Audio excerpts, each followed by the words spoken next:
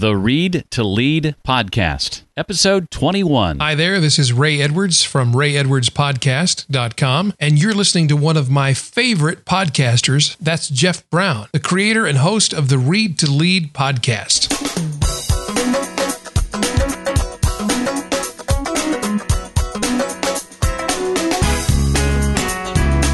Everyone has something to say, and we all need to hear it. And sometimes it doesn't have to be the best. It doesn't have to be far different from anyone else's, but it's yours. Welcome to the Read to Lead podcast with Jeff Brown. Jeff believes that if you desire to achieve true success in business and in life, then consistent and intentional reading is a must. The Read to Lead podcast will not only help you narrow this ever-important reading list, but also bring you key insights and valuable feedback from some of today's most successful and inspiring authors. And now, here's Jeff. Thanks for joining me for another episode of the Read to Lead podcast. I am especially excited for today because Chris Brogan is our guest. Chris is someone I've had the pleasure of learning from, sitting at the feet at, if you will, since late 2007, early 2008, when I first became involved with Twitter. Chris was someone I began following early on, and I felt like Chris was largely responsible for me getting what I always thought was a master's degree level education on a platform like Twitter, when a lot of folks thought it was just about, sharing what you had for breakfast. No, Chris was making it a much more valuable outpost than that. So I have a lot of affection for Chris.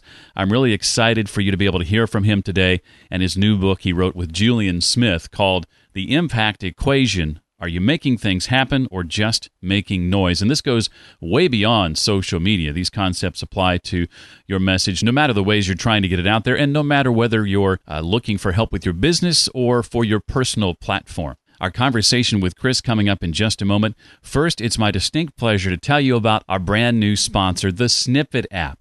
The Snippet app reimagines the way we publish and the way we read. I've been using it for some time now and am loving it. It's just a beautiful app and the best way I've personally found to consume great ebooks. Snippet means short, engaging, and beautiful reading. Now, a snippet's length and the multimedia content that's included in a typical book, which means video and audio in addition to words and pictures, grabs and holds your attention to the very end. One of the things I love about the Snippet app is the fact that every chapter is never more than 1,000 words, so it's quick and easy to consume, and every book ranges in price from 99 cents to $4.99. As a writer, Snippet means no more waiting to get published or wondering what the best way is to capture and share your stories, your ideas, and experiences. Amazing writers like Pat Flynn, who's been on the podcast, Episode 7, Jeff Goins, who was on Episode 4, Natalie Sisson, who's coming up in a couple of weeks, and Paul Jarvis all choose Snippet. Bottom line, they want to fuel more reading in the world. Sound familiar? By reducing barriers to entry,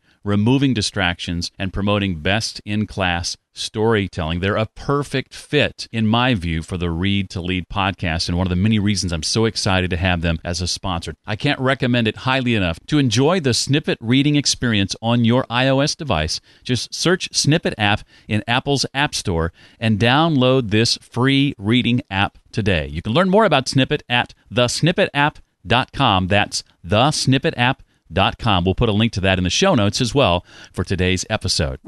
Chris Brogan is publisher of Owner Magazine, a business magazine helping you improve your worth by growing your capabilities and connections. He is CEO and president of Human Business Works, a publishing and media company. Also a sought-after keynote speaker who's addressed crowds of thousands, been on the Dr. Phil show, and even once presented to a princess. Chris has consulted with companies you know like Disney, Microsoft, Coke, Titleist, PepsiCo, Google, Motorola, and many more. Chris is the New York Times bestselling author of 6 books and counting, including Trust Agents and The Impact Equation with Julien Smith. He lives in northern Massachusetts, where he frequently plays Minecraft with his kids and plots world conquering with his girlfriend Jacqueline Carley. Chris Brogan, welcome to the Read to Lead podcast. Jeff, I'm so thrilled to be here. Thanks for having me on. Well, I have been an admirer of yours, Chris, for 5 or 6 years, having followed your career, before any of these books came out. And though I'm late to the party as far as the impact equation is concerned, in the business of reading so many books as I do, I am enjoying it a great deal. And I thought it would be good to sort of set the context for the rest of our discussion. I was hoping you could help us wrap our heads around the equation itself. You've got impact on one side, and as you and Julien have developed it on the other side is what? So the equation, for those of you playing along and are a little more visual thinker, just write down the word create. And it is contrast times reach plus exposure plus articulation plus trust and plus echo. And these are just 6 different attributes that we thought would really comprise how one might consider standing out, getting their message heard, and delivering some kind of impact on their pursuits. Because that's what we came to realize was maybe missing in a lot of people's efforts to get going forward. You spend a fair amount of time fleshing out goals, and unfortunately, most people seem to struggle with setting them and the follow-through. What does that process look like for you? It's probably changed just a little bit over time and all that. But one way I look at it most times is that with regards to putting goals together, a lot of people use that concept of what do they call it? SMART goals: simple, measurable, attainable, realistic, and timely. While I think that's a reasonable way to start looking at goals, another way to think about it is just that you have to have sort of an end process in mind. You have to have some sense that where you're going to go with all of this has a kind of a far away distance and also a kind of a leap. So for instance, the 2 ways that we have to achieve goals is to make sure you do daily work and practice those tasks and skills that sustain the baseline that brings you to where you need to go next. But then you have to make some bigger moves towards the goals that you can attain. You have to take some stretches, because that's a lot of times what people do is they don't do the groundwork to get their goals done. They're sort of day work. And then the other side of it is that they don't do the kind of bigger stretches to get them past the kind of day work that I just complained about. When it comes to our educational system, I think a lot of times, high schools set one of their goals as being, 100% placement, college placement, as a good goal to strive for, but that mentality suggests the same path for everybody. You say that there will come a time when these, I think you used the phrase, set paths will have failed, but that time hasn't come yet, a time when what to do won't be obvious like it might be today. I think this scares a lot of people, but why is that a good thing, or is it a good thing? That's a really good question to ask. I would say that there's a huge challenge right in front of everybody, which is to say that the jobs that we were promised and the work that we were promised that's current out there in the universe is no longer there. And James Altucher, in his book, Choose Yourself, I mean, this is a reading podcast after all. We have to get many books in here.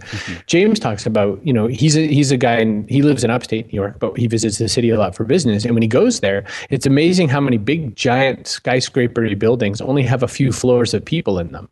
So there might be, a 40-story building, and there might be only 2 or so levels of actual, employees at desks. And those people all used to work there. So that gives you a little sense of what's going on, is that the kind of standard desk job universe that a lot of us were sort of promised isn't there. I live inside of a factory building from yesteryear. And where I am now is in a town where before there were cars and there were only horse-drawn carriages, this was sort of the Detroit of that area in Massachusetts. And so I sleep every night that I'm home anyway, in a bed that's inside what used to be a factory, that these jobs don't exist either. Do you know what I mean? So I think that there's a great abundance of new work happening. And it's not all, butterflies and creative fairies and we're all going to be keynote speakers. There's real work to be done. But, for instance, I'm working with an internet company, and we have every intention of putting this company together that's going to be have $1 billion valuation in not too long a time, and that's really only going to take 40 or 50 employees.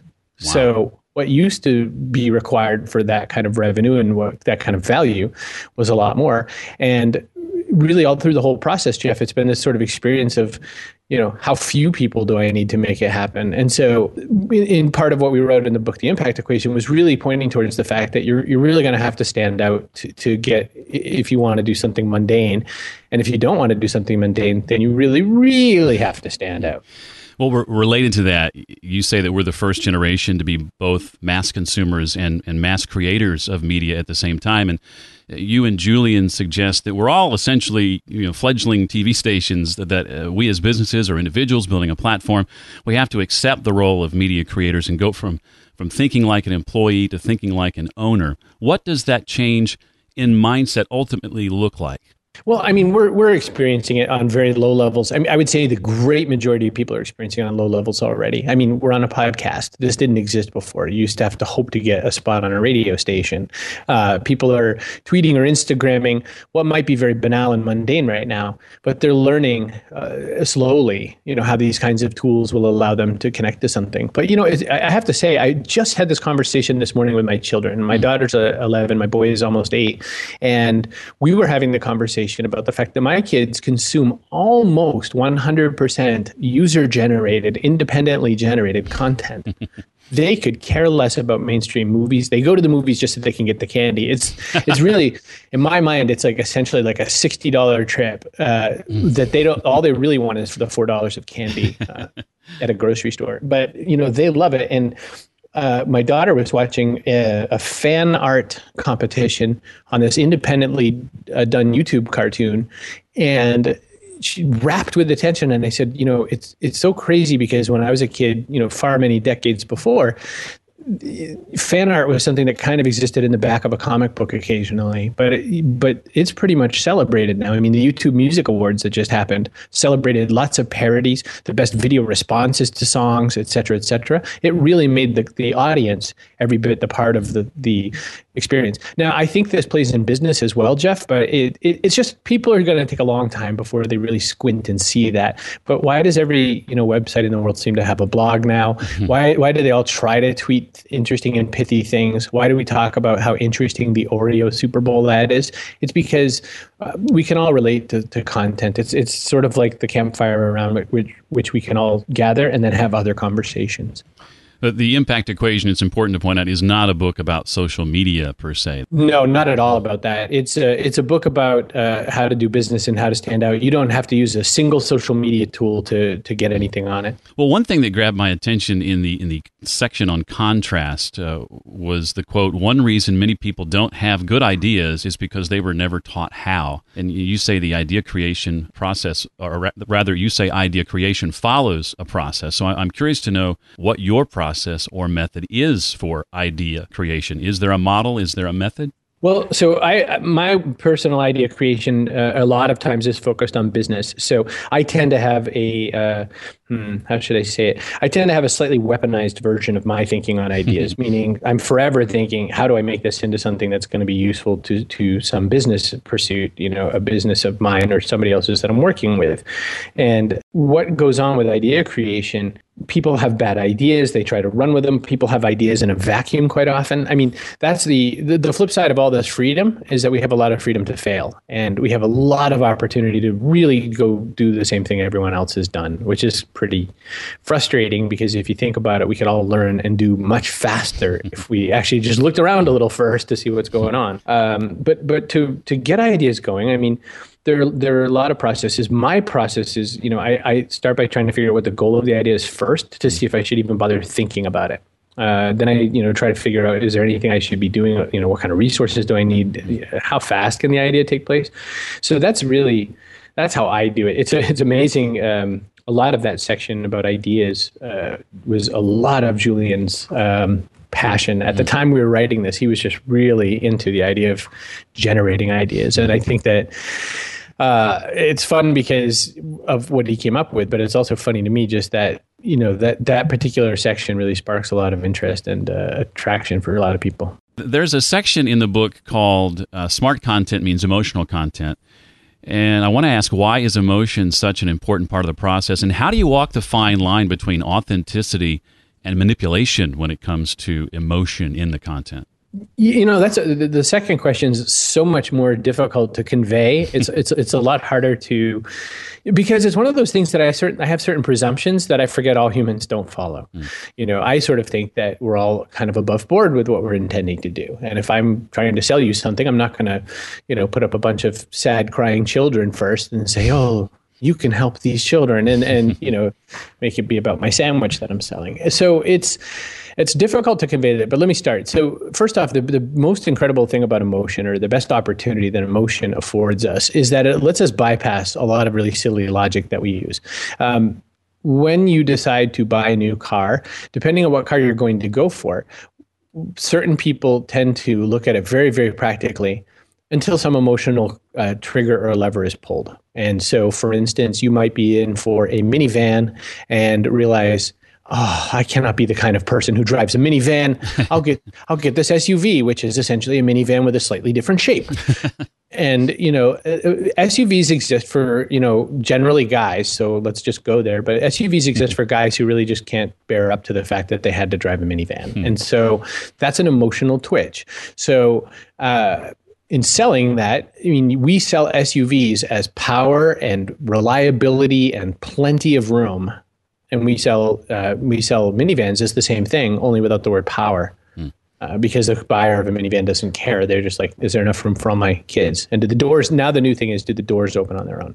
Emotions short circuit a lot of our logic, because what we really hate having to do is be convinced, but what we love to do is justify. So once we get ourselves convinced that something is what we need to do, we love to justify it to the person that might be saying no, or we can't afford it, or whatever. So I think that all of us as buyers feel that way. I'm sure there's some product or device or gadget, like maybe perhaps the new iPad mini Retina. You're like, I know I have a regular iPad 2 that I only just bought a year and a half ago, but I could probably get that on eBay, and I probably need the iPad mini Retina. Right. Because, it's so much clearer. My eyes are getting bad, and I think it's really helpful to me. And this is what we do. And then there's almost always some emotional note that'll go with that justification. That's just sort of like, well, just think of the future. I'm a futurist. That's the kind of device a futurist has. Right? That's what I tell my wife anyway. Exactly. And that's why I say that. But to use it genuinely is really important. And I never mean try to grab on somebody's emotional heartstrings. Although, it's quite interesting. If you watch early Oprah Winfrey versus newer Oprah Winfrey, she most definitely used to try to pull on those things really hard, and now she goes a slightly gentler way. In the articulation chapter, Chris, you and Julien stress the idea of simplicity and using simple language. Tell it to me like I'm 6 years old, I think is the mantra. Mm-hmm. What would you say to someone who worries that plays to the lowest common denominator? You know who worries about that? People who don't make money. It's amazing how many people are very nervous that we're dumbing down the system, or dumbing down America. The world is dumbing down on its own. You don't have to try to save it. You will not save it. For so many years, we've tried to keep our language safe. We've tried to not let words like be dumped into the language randomly, like teenagers. And really emoji and emoticons and all of this stuff is really part of the vernacular. I happen to be in the crowd who does not like when someone says your, OR, and means, apostrophe RE. But, I just kind of keep that to myself. But with regards to keeping it simple and keeping the language simple, I will tell you this for sure. People who use big words are usually afraid that their concept isn't good enough, or that someone's going to think they're not good enough, or that they're not smart enough. It is fairly rare that you really need to use a big word, unless it's just going to really circumvent a lot of other having to, explanations, like the word circumvent. If I can steer clear of a word like that, I will. But if it's going to save me having to use 65 words, then maybe I'll do that. I've been in radio, in broadcasting, up until June for about 25, 26 years. And I spent a lot of that time, Chris, doing something that in college I absolutely hated, and that was writing. I learned to enjoy the process and in writing to convince people to take action on something. And you make no bones about the fact in the book that in the 21st century, one of the few must-have skills is writing. Why do you believe this to be so important? What if video is my thing, or what if creating podcasts is my thing? Why do I have to write too? Because most computer systems aren't smart enough yet to hear what you're saying or see it in your face. And so searchability is a problem, because lots of people can read tons faster than they can consume your podcast. So we're, I don't know, let's say 17 or so minutes into this interview. And if this is the part that people really wanted to hear about, they're going to have to endure 17 minutes of my shenanigans to get to it. Whereas with reading, you're going to be able to pluck and get to where you want and and deal with it a little bit better. So first off, it's because the tools to consume aren't exactly fast. Listening to a podcast, scrubbing isn't as easy as we want it to be to move the marker to where we want it. Bookmarking exists on certain apps, but not on other apps. So, there's just a lot of stuff that doesn't make it easy. Now, I also get to have this argument the other way with people when I say that, far too much text makes people go crazy as well. I think it has to be a blend, and we have to be multimedia.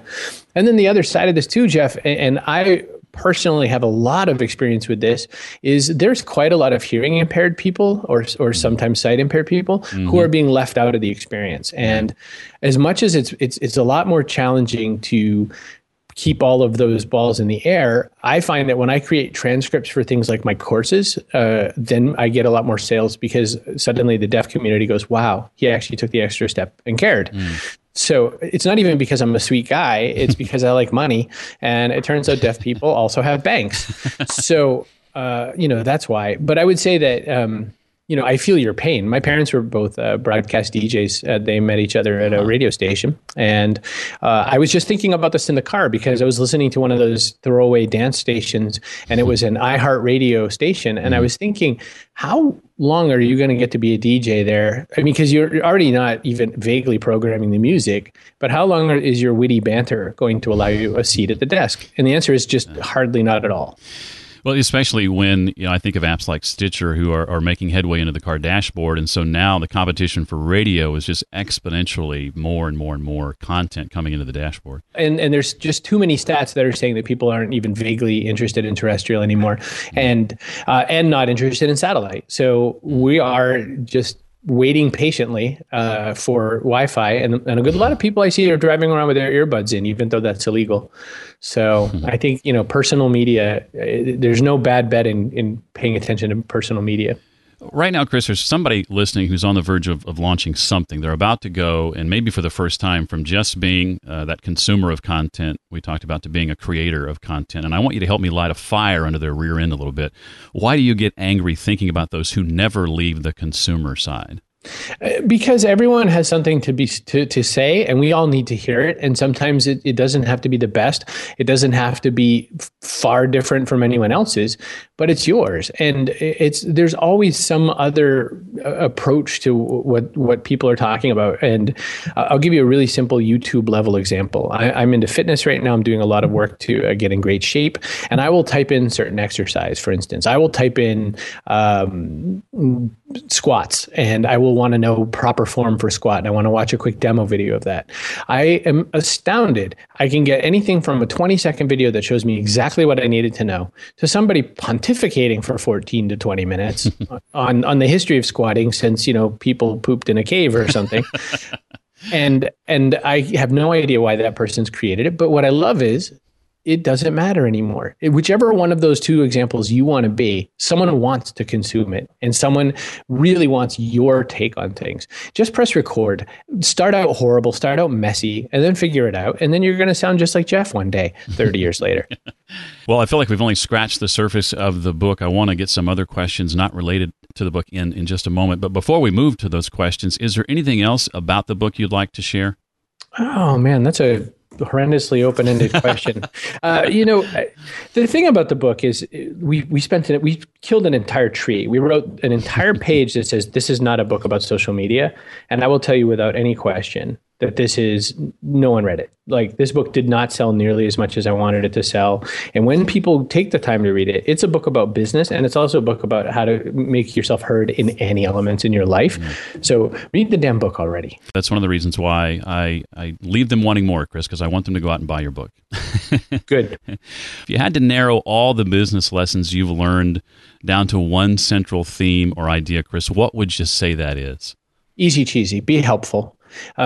What I find a lot of people doing is they create their business on the side of the page of who I am, what I know, what I think I want you to think about me, and all these sorts of things. It's never the way to get business. All the money I've made in my life, every single dime that I've made has come from being helpful to somebody else. Business is the service of others. So I think if you always put yourself in that mindset, what do the people I work with really need? What do the people I serve really need? And take your ego out of that picture. Suddenly, that's when magic happens. That's when money starts pouring in, because you start figuring out, oh, that's what they need. And I have these conversations all the time. I have a conversation in about 2 hours or so from this conversation, in which it will be hinged on the fact that these people don't quite understand what I'm trying to sell them yet. And I've got to explain to them, oh no, here's what I really mean, and this is why it's helpful. But by the end, they're going to say yes, because I know that what I'm asking for and offering is going to be something that's going to make them money. So be helpful. Chris, when your time on this planet is through, which I know we all hope is not for a very, very long time, what legacy will you hope to leave behind? 500 children. Fair enough. I thought that would be good, but no, my legacy, here's what I really want all humans to feel: that they are good enough, and that they do matter, and that they are supposed to be here, and that they are important. And even if the people around you right now aren't feeling that or getting that, it is totally, vitally important. Can you name for us a couple of books you've read in the last year or two, Chris, that have had a great impact on you? Oh my gosh, I don't read books. You know that. No. Would that be just a grand way to end that? No, let me think. So there's so many is the problem, and I'm sort of scrambling. There's a really good book on the power of resilience by Dr. Robert Brooks. I really enjoyed it a great deal. Resilience is sort of like mental toughness.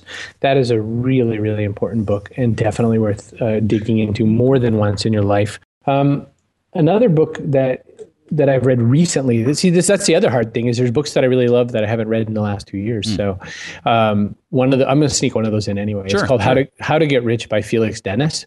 I really enjoyed the book because it was so practical and a little bit fun along the way, as the title might recommend. He's a sort of cocky British guy. And then finally, and this is a little pertinent because of it finally came out in a movie, is Ender's Game by Orson Scott Card. And the reason that book is really important is it teaches you a lot about strategic thinking and how to shake up your perceptions. The gates are down. Exactly. Well, I normally end by asking you to share your outposts on the web, your websites, but I know you're just going to tell people to go to readtoleadpodcast.com. How'd you know? That is my thing. I've heard your share of interviews on other podcasts. Thank you, Jared Easley, Starved to Doubts. Before we wrap up, though, I'll instead ask, what's new on the horizon for you? Tell me about Owner Magazine and anything else that you want us to be on the lookout for. Well, Owner Magazine is the most public thing that I've been doing lately, which is ownermag.com, and it is your business magazine for your future curriculum. And it's been a lot of fun. 20 plus different authors, all with interesting backgrounds, including 2 Spanish-speaking columns every single month, where we have all kinds of information on the how-tos of business and some of the why-tos of business, as opposed to the, hey, Twitter had an IPO. I keep following a lot of different business magazines right now, and they're just reporting what's going on without any real extrapolation on what's going to happen and how does it apply to you. And what we do is we spend all our time thinking, how could I think of a way to make your business better? And then we write an article, and there's 20 plus people doing it. So that's that. I am so on the verge. If this podcast interview came like a few weeks later, I'm on the verge of decloaking as having done some work with a startup for the last 9 months. And it's not Facebook big, but it's right whatever the level is below that. So it'll be fun. If it works out really well, you'll remember this part of the podcast and kind of giggle. And if it doesn't, you'll be like, what a freak. Well, Chris, it is exciting to me to know that you are now forever a part of the history of the Read to Lead podcast. So thank you for being a part of this today. My utter pleasure. Absolutely. Thank you for having me on. It was a great honor to be here. If you'd like to let Chris know what you thought about today's episodes and the insights he shared, and I'd love it if you would let him know, you can send him a tweet to @ChrisBrogan on Twitter. That's @ChrisBrogan, BROGAN, on Twitter. Please also remember to love on our sponsor. They're making this podcast possible, and they're showing that they care about the same kind of content you care about. Of course, I'm talking about the folks at the Snippet app. To find out more about them, go to thesnippetapp.com, and there's a link to download the app in today's show notes page. That's readtoleadpodcast.com/021. That's also where you'll go to comment on today's episode, as well as to find out the links and other resources we shared today, and find where you can connect with Chris on the web. Again, that's readtoleadpodcast.com/021. If you're on Twitter, one real easy way to let others know you appreciate the Read to Lead podcast is by going to readtoleadpodcast.com/Twitter.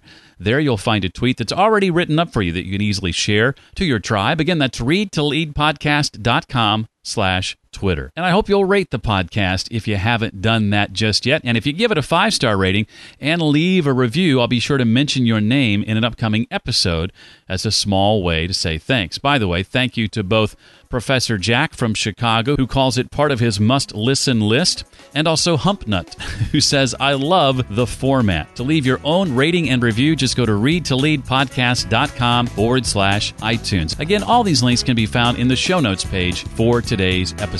Next time on the show, our guest will be Gary Vaynerchuk. In fact, his brand new book, Jab, Jab, Jab, Right Hook, comes out this Tuesday, November 26th. Well, that'll do it for this episode. I look forward to seeing you next time on the Read to Lead podcast. Thanks so much for listening to the Read to Lead podcast. As a subscriber, we challenge you to be more than just a passive listener. Become a vital member of the community. Visit us on the web at readtoleadpodcast.com and chat with other members at facebook.com/readtoleadnation. Until next time, remember, leaders read and readers lead.